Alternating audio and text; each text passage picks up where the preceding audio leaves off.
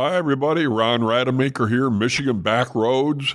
The history of Michigan is preserved in different ways. Sometimes it is an old copper mine open for tours. Often that history is seen in a museum exhibit, and sometimes the story is preserved by architecture. Buildings, great and small, fancy or plain. There is a building in the north with a story unique in all of Michigan history. A few miles west of Mackinac City is the only Michigan Pestilence House still in existence. In the late 1800s, pestilence houses were real necessities, and almost every Michigan town had one. These pest houses were necessities because illnesses like smallpox, cholera, and diphtheria were very real and present dangers in everyday life.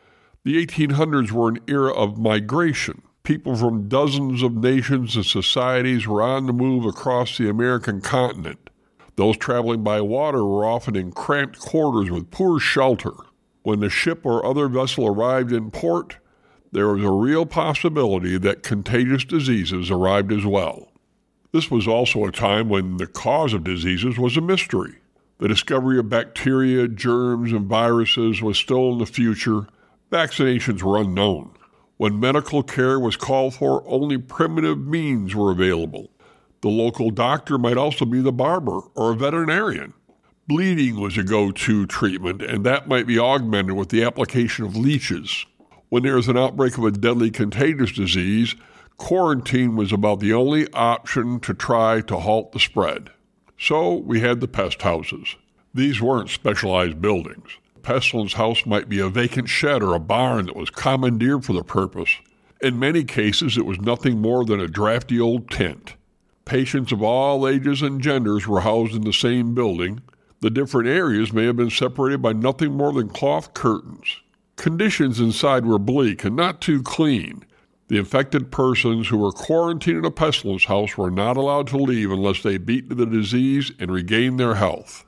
In those days, few people understood the connection between cleanliness and sanitation with good health. Nutritious food and fresh water were often in short supply. Even the importance of something as basic as hand washing was not understood. Even if it was, washing up could be a difficult undertaking, especially in winter. Imagine conditions in a pestilence house at the Straits of Mackinac during a typical winter in the late 1800s. Heat was produced by burning wood or coal. If coal was not available, as was often the case, trees had to be chopped down and cut up and split. Each business and homestead saw to their own wood supply. Some of that firewood might be left outside the pestilence house as a donation. There was no running water, no indoor plumbing of any kind. To produce water, ice had to be cut from the lake and hauled up the rocky slope to the pest house, perhaps on a crude sled. Then the ice had to be melted on a wood-burning stove to get water for drinking and cooking, and just maybe, bathing. What care the patients in the pest house received was minimal, often administered by local volunteers who were often guided by superstition instead of medical knowledge. It is little wonder that 1 out of 3 people quarantined in a pest house did not survive. The last pestilence house in Michigan can be found at the Mackinac Historical Society Heritage Village, a few miles west of Mackinac City. Its appearance is unremarkable, just another simple building sitting among the others. If you didn't know the story, you might just walk right by it. This is Ron Rademacher at MichiganBackroads.com.